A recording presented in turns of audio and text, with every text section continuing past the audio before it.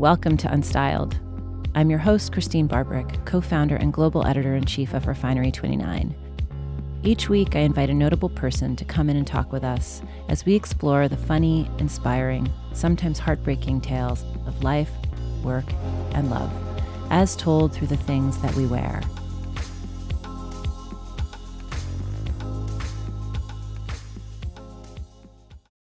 Lena Dunham has been called a lot of things. Visionary, groundbreaking, outspoken, shameless. In her young career, she's been praised as a creative innovator and a multi-hyphenate mogul. She's been championed for her activism. Lena blasted into the zeitgeist at just 23, and she's been making headlines ever since. Whether it's for her work, her tweets, her political causes, her body, even her dog. She's a polarizing figure, no doubt, and among other things, Lena has become a master of the public apology. But after 10 years in the spotlight, Lena remains unapologetically herself. Lena's debut film, Tiny Furniture, was the breakout success of 2010. And in 2011, she created Girls with producing partner Jenny Connor. With its brutally honest and intimate look at the lives of its 4 female leads, the show incited a radical shift in pop culture depictions of young womanhood and cemented Lena's status as a bona fide hitmaker. A year after that, she wrote the best-selling essay collection, Not That Kind of Girl. And in 2015, Lena and Jenny founded Lenny Letter, a digital outlet for feminist writing, community, and artwork. By the time Girls ended in 2017, the duo had launched a book imprint too, and their production company, A Casual Romance. Lena was working nonstop, but she was also working through pain. She was diagnosed with endometriosis in 2011 and went through numerous surgeries before ultimately having a hysterectomy. Lena chose to share her medical journey publicly, both in her writing and on her no-holds-barred Instagram account. Fans praised Lena for being so open and unfiltered, literally and figuratively. And that's really been at the root of her ethos, regardless of public reaction, which when it comes to Lena is always a given. Over the years, Lena's been censured for things she's said or written, or the body parts she refuses to hide. She pays no mind to the body shamers, but when criticism comes from her own audience, Lena takes it to heart. She's learned a lot about what it means to be white, wealthy, cisgendered, and famous. She's as outspoken as ever, but now, Lena says, she prefers to listen first. There's no question 2018 has been a year of great change. Lena ended her long-term relationship with musician Jack Antonoff, as well as her work-wife partnership with Jenny Connor. Their final series as producing partners, Camping, debuts this October. Lena remains close friends with both, but she's also eager to strike out on her own, and so are we. Given everything she's accomplished already, it's hard to say what may be in the works or on the horizon. But one thing's pretty much certain. Whatever Lena Dunham does, we'll all be watching.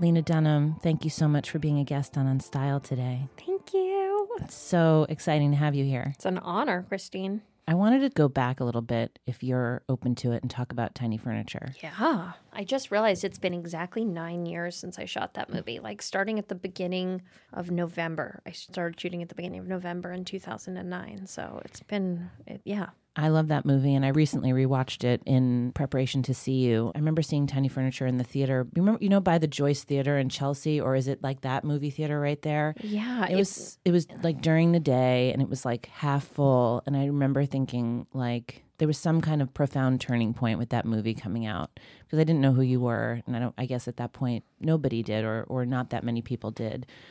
That movie, having watched it recently, it's really... There's something so relevant about it right now. Tell me a little bit about like making it, and also the relationship with your mother, because I think that she sort of factors in. So, and I've read some interviews with you about your relationship with your mom and the fact that that movie was almost a love letter to your mother. Yeah, well, it's funny. The other day I was saying to somebody, my mom's always been so insistent that the character that I wrote in Tiny Furniture wasn't her. Like, she was like, that wasn't me. You were asking me to do something really different than me. And she's right. But it was also like it was the closest thing I could do to approximating her. Like maybe some of her was lost in translation or who she feels she is. But yeah, when I wrote Tiny Furniture, I wrote it when I was 23. I was still living with my parents. I stayed living with them basically till I was 26. And it was complicated. Like you have that thing, you're soon to know it with a daughter, which is like you have that thing where you love your mom and you're obsessed with your mom and you appreciate your mom, but you also want distance from your mom and you want to live in some sort of opposition to your mom. And it was just a very, very, very complicated period of time that I tried as best as I could to capture in that movie. And in a lot of ways, like that movie was also what changed my relationship with my mom because it got me a job. It got me out of the house. It started my career. Then my career had such a complex effect on my family as any young person growing into themselves does. But maybe it's like highlighted when you're public and you're sharing aspects of your private life publicly. And so I feel like now my relationship to my parents, but specifically my mother, is like really coming back into focus. Like I'm just starting to think about how to tell stories about my family again, only this way, this time in a way that's like maybe a little bit less invasive to them. So how did you know how to make Tiny Furniture? Because that's another thing that I find kind of remarkable. It's a perfect story. In terms of structurally. Well, that's amazing of you to say. It was such a weird accident, that movie, in a way. Like, how did I know? Well, the fact is I surrounded myself with really smart filmmakers. Everyone from my producer, Alicia Vancouvering, who's still one of my best friends, and my other producer, Kyle Martin, who I've just worked with on an animated film that he's producing, and Jody Lee Lipes, my cinematographer, and Lance Edmonds, my editor. Like, they were just a bunch of really, like, they had all gone to film school, and they knew the rules. And so I wrote this script and I had a sense of what I wanted it to feel like and I cast it, but they knew how to make things. And so in a way, one of our biggest jobs as filmmakers is to just surround ourselves with people who kind of know how to do their jobs better than we do. And so that was a big part of it. And then also it's like, I'm sure you found this when you started your company. It's like sometimes you benefit from the things you don't know. Oh, 100%. Because you're not following any rules. You don't always know it in the moment, though. No, in the moment it feels terrifying. And you're like, everybody went to some class except me. But and it's horrible. No, but I think that's like a part of becoming good at what you do is having to consistently be vulnerable. So I want to talk a little bit about like where you are in your life right now. You had two pretty significant relationships. I wouldn't say pretty, very significant relationships that came to an end, and you're sort of like at the beginning of a lot of new things. You have a new show coming out. Yeah, October 14th is when we premiere. October 14th, Camping on HBO. But tell me about, I think, the partnership with Jenny and just the fact that, you guys started as business partners and obviously developed such a deep sisterhood and friendship over the years that I think so many of us really admired, observing and seeing all the incredible things that you made and all the different artists that you supported and just the different initiatives that you developed together was really remarkable. But how have you been feeling since those two things have kind of been concluding and you're at the beginning of some new things? It's a really complicated time. I mean, I think all of us know that change is equally magical and terrifying. So you can wake up in the morning feeling excited about the world of possibility available to you, and by evening you're like shaking in your boots because it just feels like too much. Like I go through so many phases just throughout any given day emotionally, and I'm very connected to, I'm not right now. I don't feel like there's moments in our lives where we're just like sort of in the flow of our day and busy and we just care about getting to our meeting and getting to our yoga class and getting to our dinner or whatever. I've never gotten to a yoga class, but I just am sort of like trying to describe. There's the thing where you're like in your routine, and then there's this thing where you're deeply in your feelings, as the kids say, and that's more where I've been. I do other things, but the primary activity of every day for me is just sort of like feeling a lot of different stuff, and it's been hard. It's been complicated. Jenny and I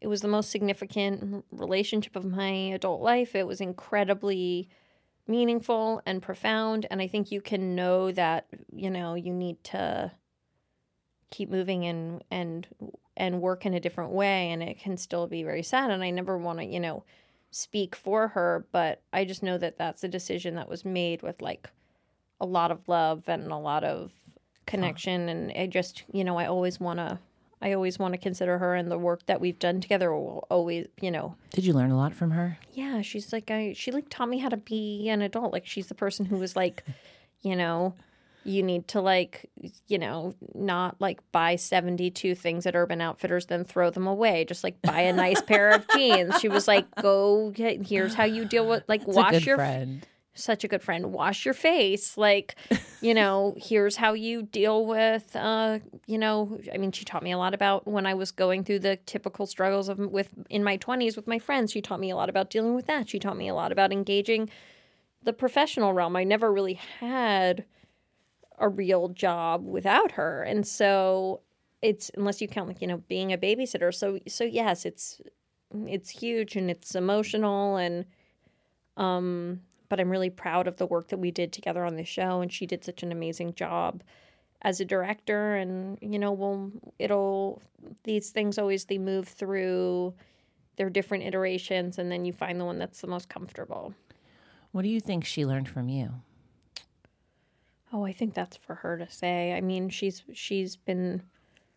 was always very, kind to me, and made me feel like I was an equal and part of things, which I'll always be grateful for. So let's talk about social media. Oh, brother. Well, you have a really sort of, I don't want to call it complicated, but I would say complex relationship with social media. Yeah, complex is a great way of putting it.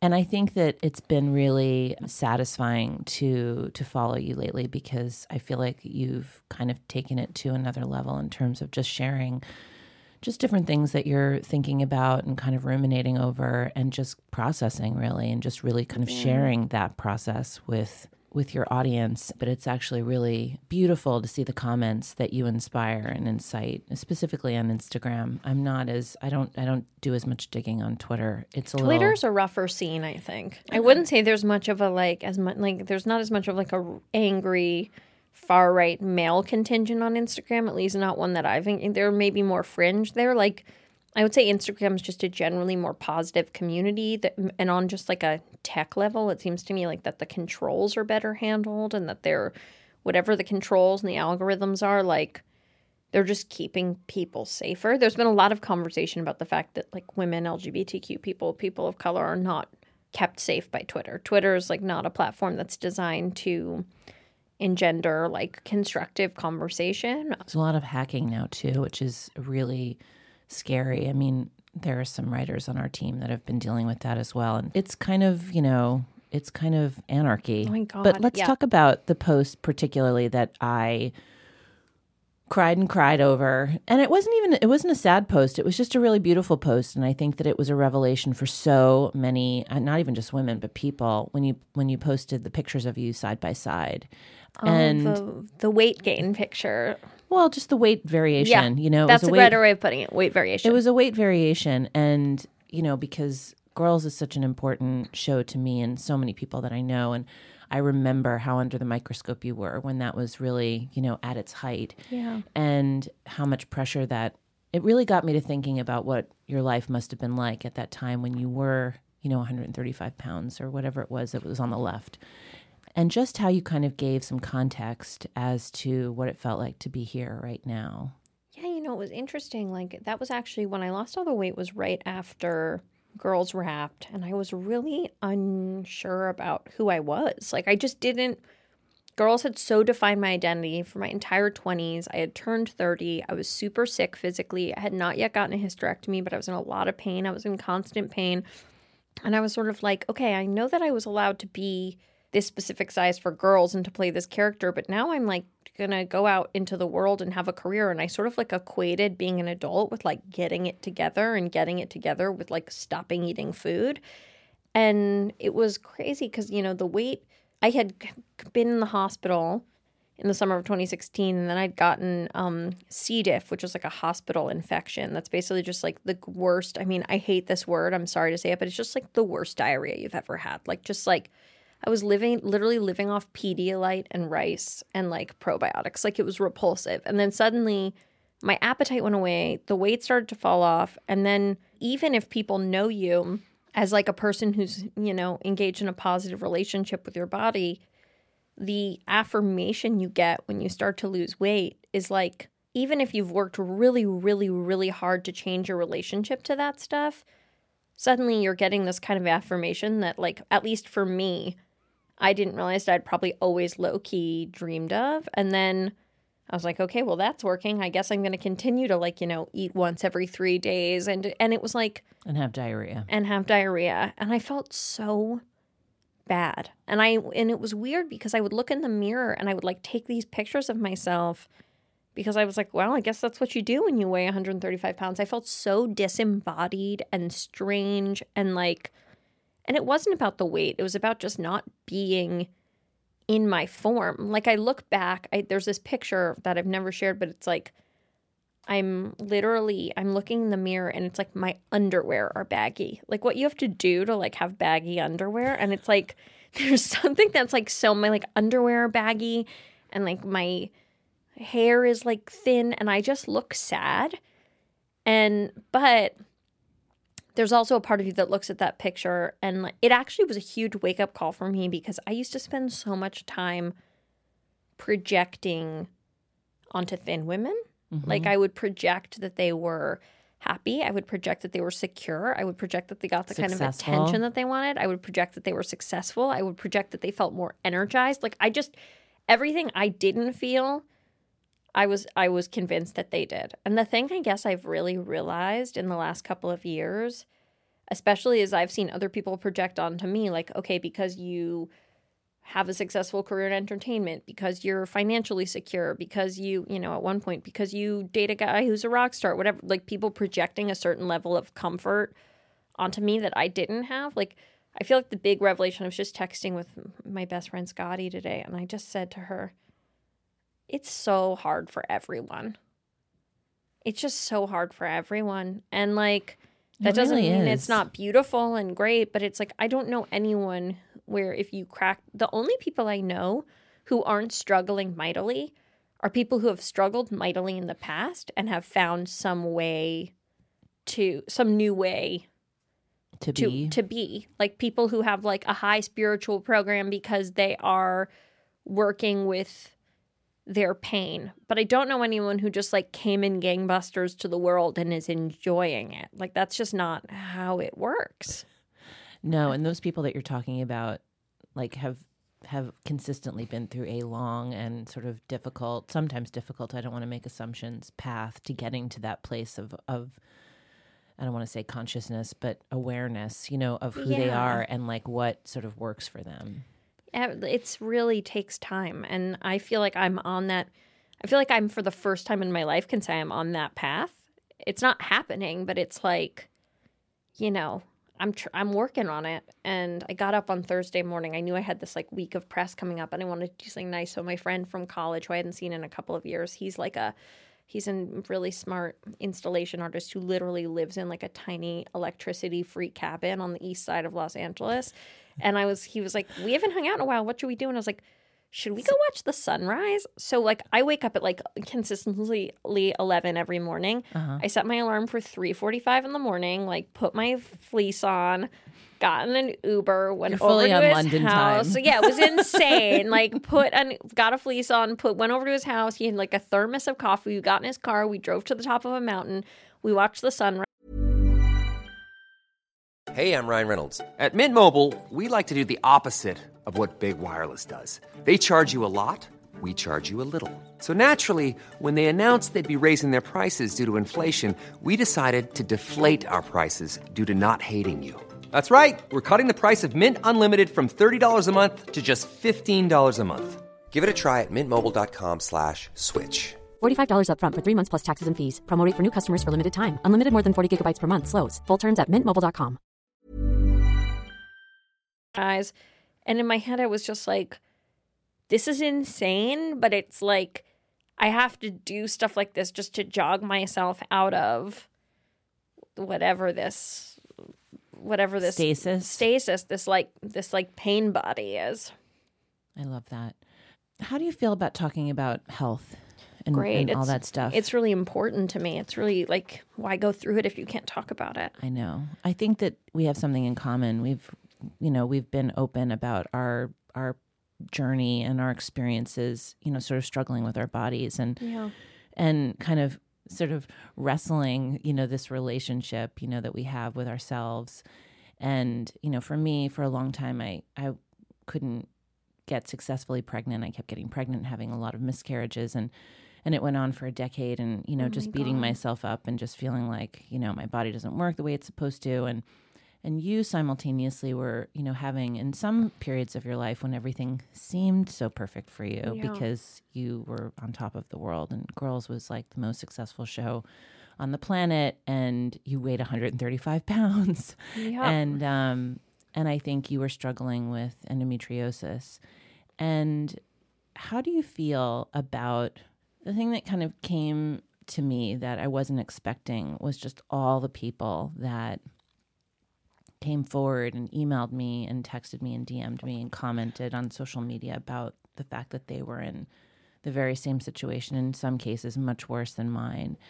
And I, for the first time, felt so much less alone in just like this sadness, and also just this kind of hopelessness that you get into because you just feel like it's never going to be better. It's never going to change.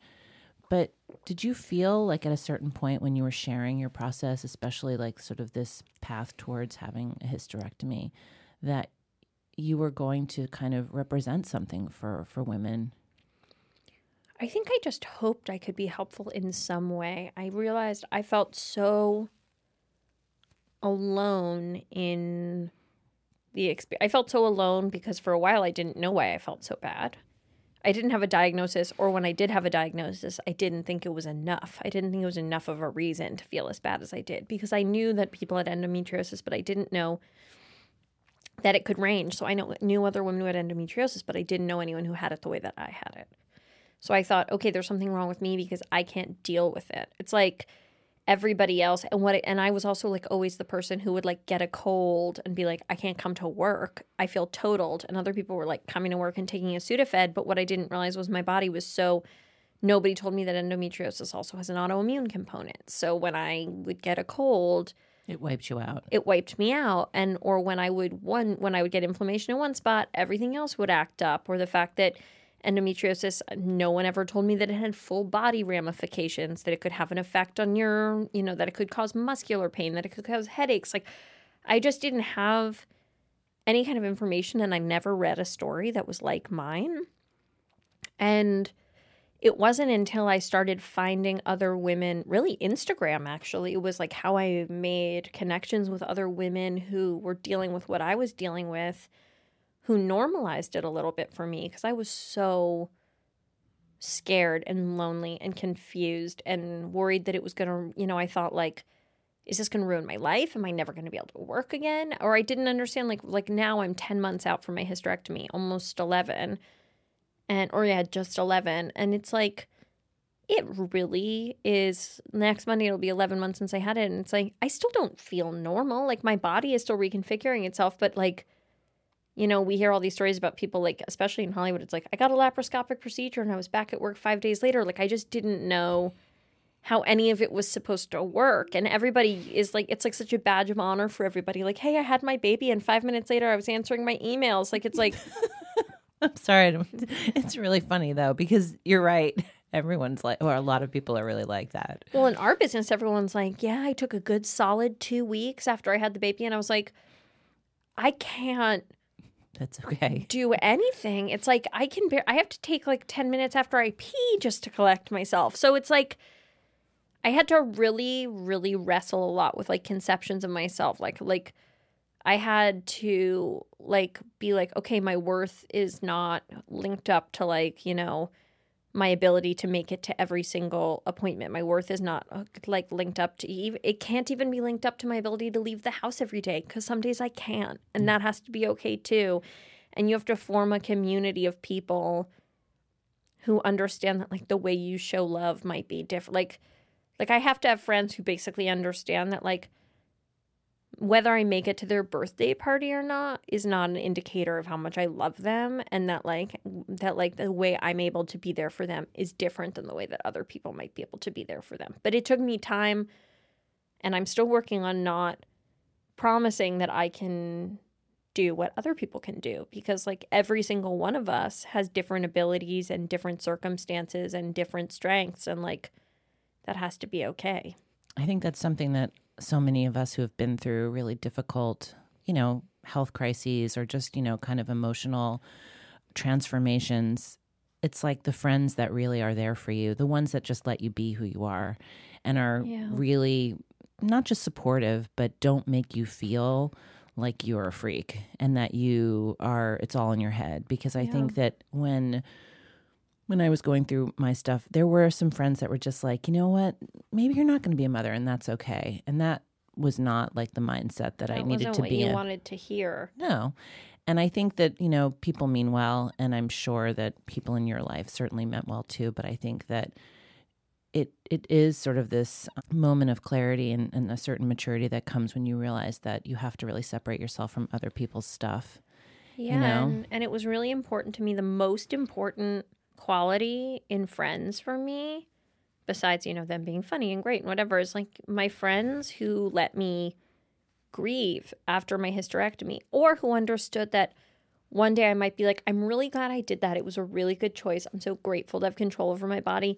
And then 2 days later, I might be really sad again, and that that's not a process that's going to end when after 6 months or 12 months, or it may not end for 2 years. Like, I just don't know. And the people who let it be, who understand that like grieving and coming to terms with big emotional decisions in life, like it's not always just like a clear upward trajectory. Like it's just really complicated. And I feel so lucky. That's one of the reasons I feel so lucky for my family, my sibling and my parents. Like, they understand and they're there no matter what.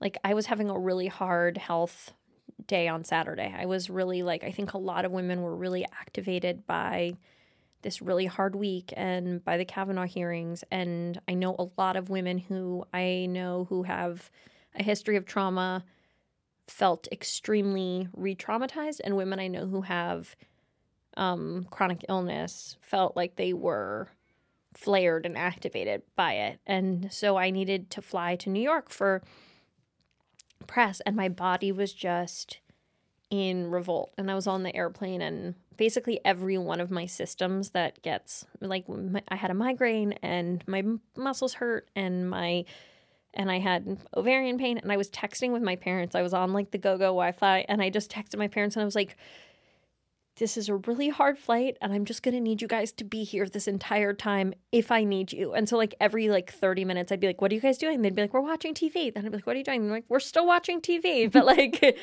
it was just, I looked back on the text and I'm so surprised they didn't have me committed. At one point I was texting my mom and I was like, I just pray that this flight lands and that I'm able to hold your hand again someday. And they were like, okay, calm down. But it was so nice to know that they were in it with you. They were in it with me. And then today... They didn't make it a big deal. No. And then today when I was okay and able to go do press, they were okay with that too. What a nice thing. No, that's a beautiful thing.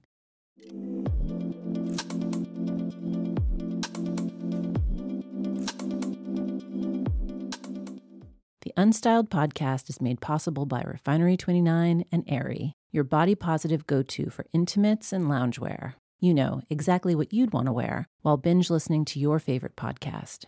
Never retouched and always real, Aerie gives you the everyday pieces that make you feel confident, strong, and always the real you in your own style.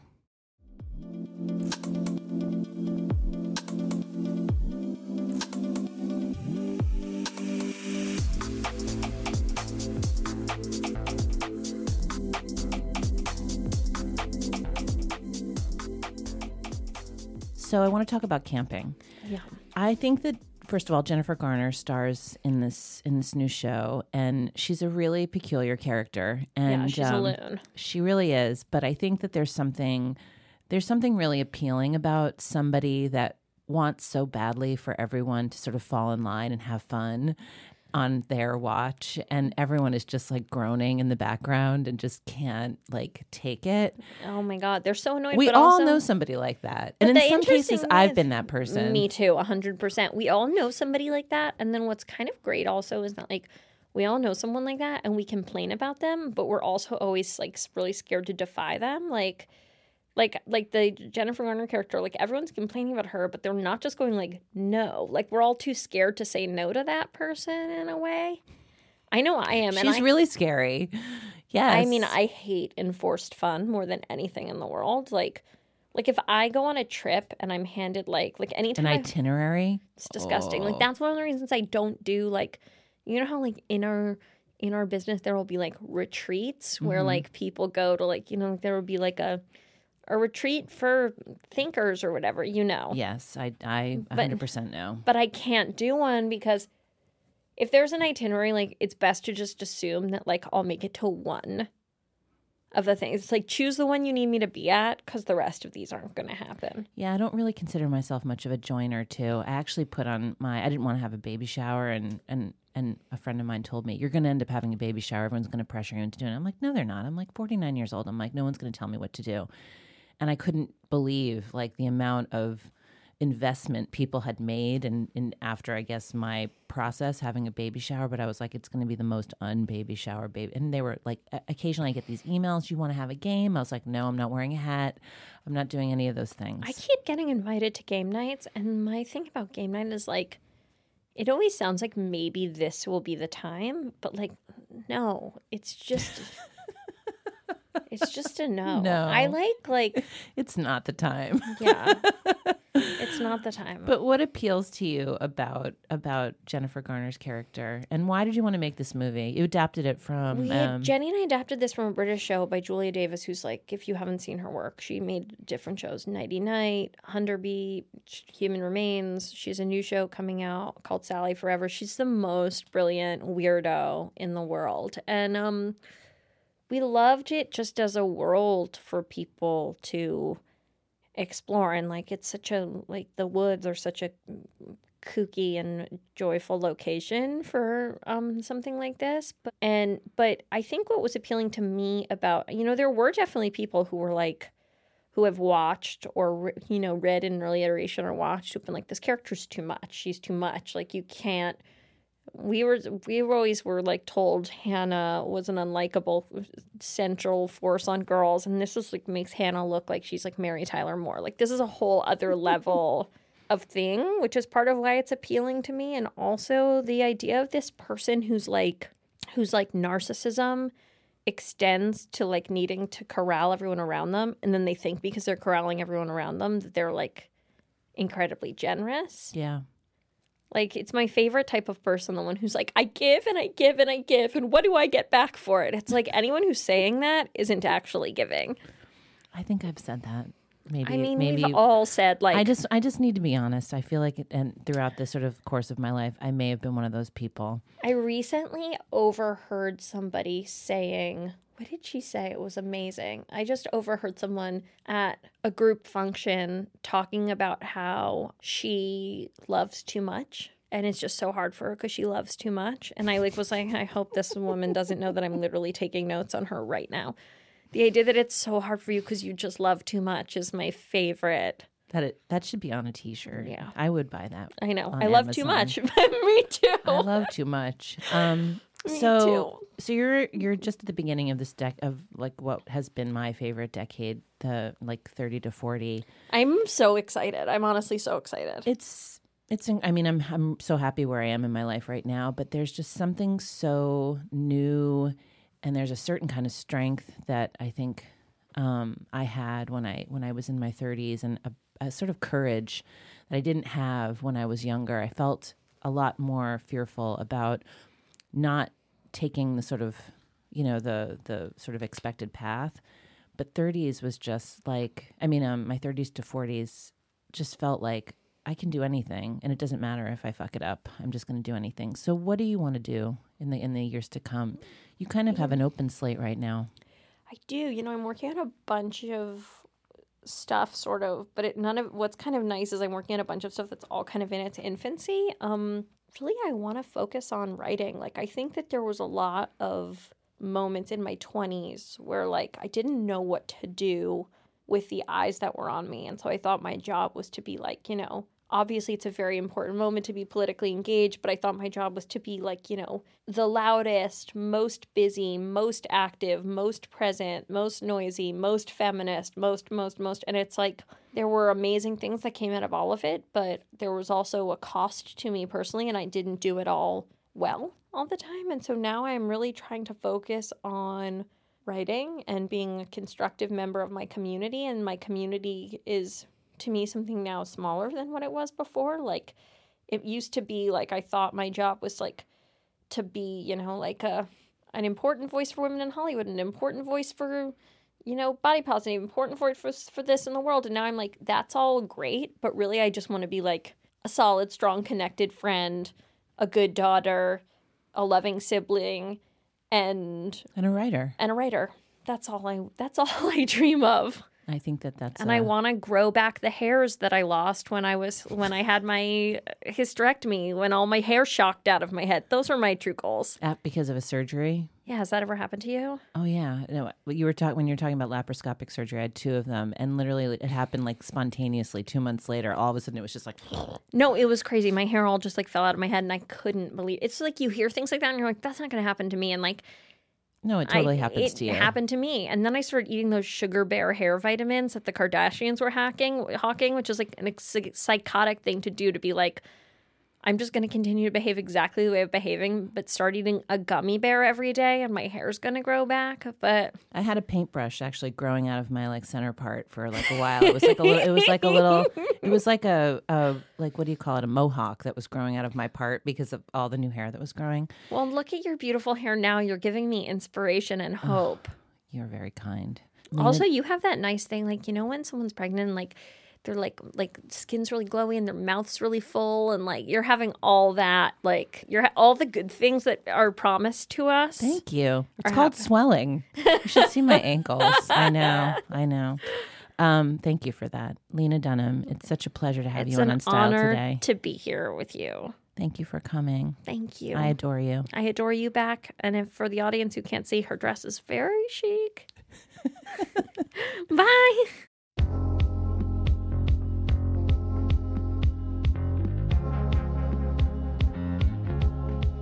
I hope you're inspired after hearing Lena's story. For even more Unstyled extras, check out Refinery29 or my Instagram at Christine Barbrick. You can also join the conversation using the hashtag Unstyled across your social media. And of course, we'd be infinitely grateful if you'd please subscribe to the Unstyled podcast on iTunes and rate us while you're there. You can head to Refinery29.com to find this episode and more. And make sure to sign up for our exclusive Unstyled newsletter delivered straight to your inbox every week. Our show today was executive produced by Bridget Todd, associate produced by Rebecca Easley, and edited by Priscilla Mena. Copy support was provided by Kelsey Miller, and talent was booked by Dana Stern. Our theme music today is by the artist Cough, and we recorded Unstyled with Paul Ruist at Argo Studios. We'll see you back here next Monday for a conversation with Ilaria Baldwin on the future-facing culture of motherhood. See you then.